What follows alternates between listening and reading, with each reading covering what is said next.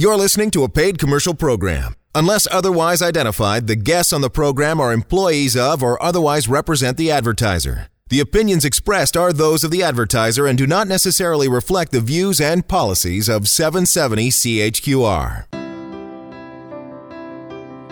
Welcome back to the Strong Room. Jerry Miles is a Calgary business owner with no formal life plan in place at the moment. But she wants to talk to the McMillan folks in the new year. And this week's tax announcement may be just the incentive she needs to make that call. I had been looking for a business. I was self-employed many years ago.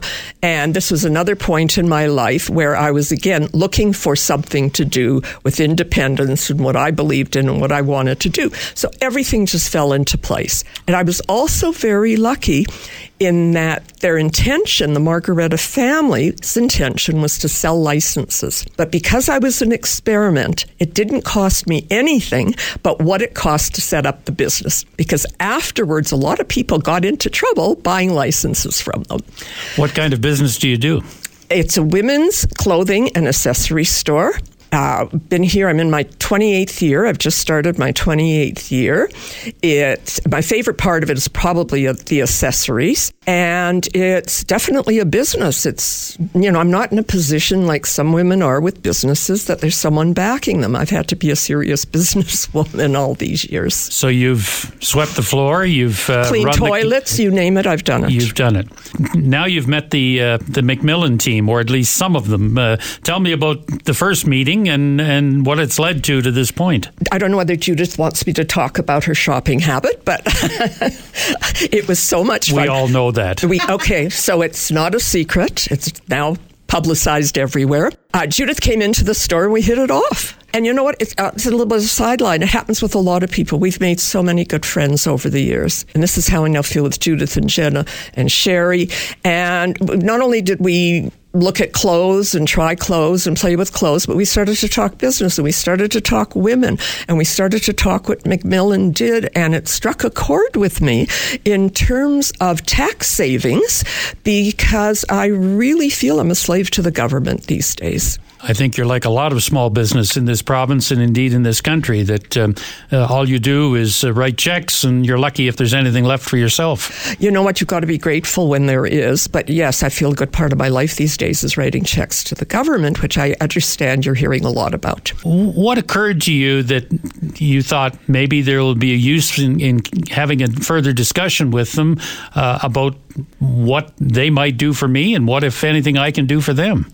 Well, that is a combined package, and I agree with give and take. So we're going to talk further about the tax implications here. We're getting involved with something that's a little over a year away still in terms of fundraising and fashion shows and other things that the public in Calgary will be able to be a part of. So it's evolving. And it's a two-way street. Absolutely. Everything is in life, or should be. Have you started to think at all about transition of the business? I mean, will you get to, at some point, will you get to the point where you say, I've had enough, I'm going to shut this down, or I'm going to look to deal it so that I can live on whatever proceeds I can generate from the sale? You're searching my soul right now, Peter. Yeah, the reality is I've got less than 3 years on my lease. When my lease is up, I'll be 75 years old, and I want to go out gracefully, because I've seen the ugly side of it. But also, I'm the kind of person who can't sit around. I love what I do. So will it come down to, will I make some kind of a change and scale back? Or will I bite the bullet and maybe go work for someone else just to give myself something to do and come home and sleep at night? So, yes, I'm thinking a lot about that question. And right this minute, it's probably the biggest frustration of my life because I'm not 100% certain of how it will play itself out. Would I love to sell? Absolutely. It would be a waste not to. It's been a business that's been wonderful to me for well over 27 years now. Well, you're in the right spot to at least talk it out, which is a big part of what McMillan, I think, probably can offer you. You're 100% right, and I really feel like I need help right now, too. You're also a line in the latest census for Canada because you're part of a group of older people, of which I'm also a part, that prefers to work, likes to work, and is still able to work. And you know what? That's a big issue these days. I mean, why retire? Why be forced into retirement? You know, it's at this point in time, and a lot of people say, I'm not sure what my next life is going to be, but I'd like a next life. I don't know what I want to be when I grow up yet. And I think we all feel that way at times. Nice problem to have. Truly. A lot of what Macmillan talks about in its work is an estate plan, or what I have chosen to rename a life plan, because it is a plan to take your life forward from a certain point and project what you'd like to do, what you'll need to do what you'd like to do, basically to live in the style to which you would like to become accustomed if you're not already doing that. Have you thought about that? And have there been any conversations with the Macmillan people about what that plan might look like when it's... We haven't reached that point yet. But it's definitely something I've done a great deal of thinking about. And I was happy to meet Sherry because it could solve some of the issues that I've been dealing with that I don't know what the answers are. So hopefully we'll go forward in that direction. And, hopefully the outcome will be something where I can continue to live the way I live now, because I really love my lifestyle. I have a nice life, and I quite bluntly have worked very hard over the years to have it. And would like to be able to continue it. Absolutely. I presume it involves some travel. A lot of travel. Yeah. It's one of my favorite things in the whole world. I'd like to continue. I like the type of travel that I do. I love adventures. I'm not one to sit on a cruise ship. I want to hit the ground running, which is why, as you saw earlier, I have a boot on my foot. And it seems to be the story of my life. Like, sitting in hotel rooms are not my idea of a good time. They're for sleeping and taking a shower. How about charitable work? Been involved with that over the years, with charity fashion shows and things like that. I also cut a great many checks over the years. I'm the biggest sucker in the world when I see floods and other natural disasters, which I find more frightening than anything. Checks always go out. It doesn't matter where they are in the world. So you're lucky enough to be in a position in your life where you both want and are able to give back, at least a little. To some extent, absolutely. And I do feel a responsibility that everybody has to contribute to what goes on around them. What do you want your legacy to be? That's a great question, because I see many facets to a legacy, and I've just written some things down here. I think that I can look at it in different ways. One, I don't know whether anyone here remembers Betty Flock. Betty Flock was the first owner of a store named May-Wee. To this day, we talk about her. She was such a fabulous woman and beautifully dressed and had this wonderful business. And she dressed many women in Calgary of my age particularly. And we have not stopped talking about her. She passed away a few years ago. We talked about her all the time she was alive and didn't work. So that to me is an incredible legacy. There are other parts to a legacy as well.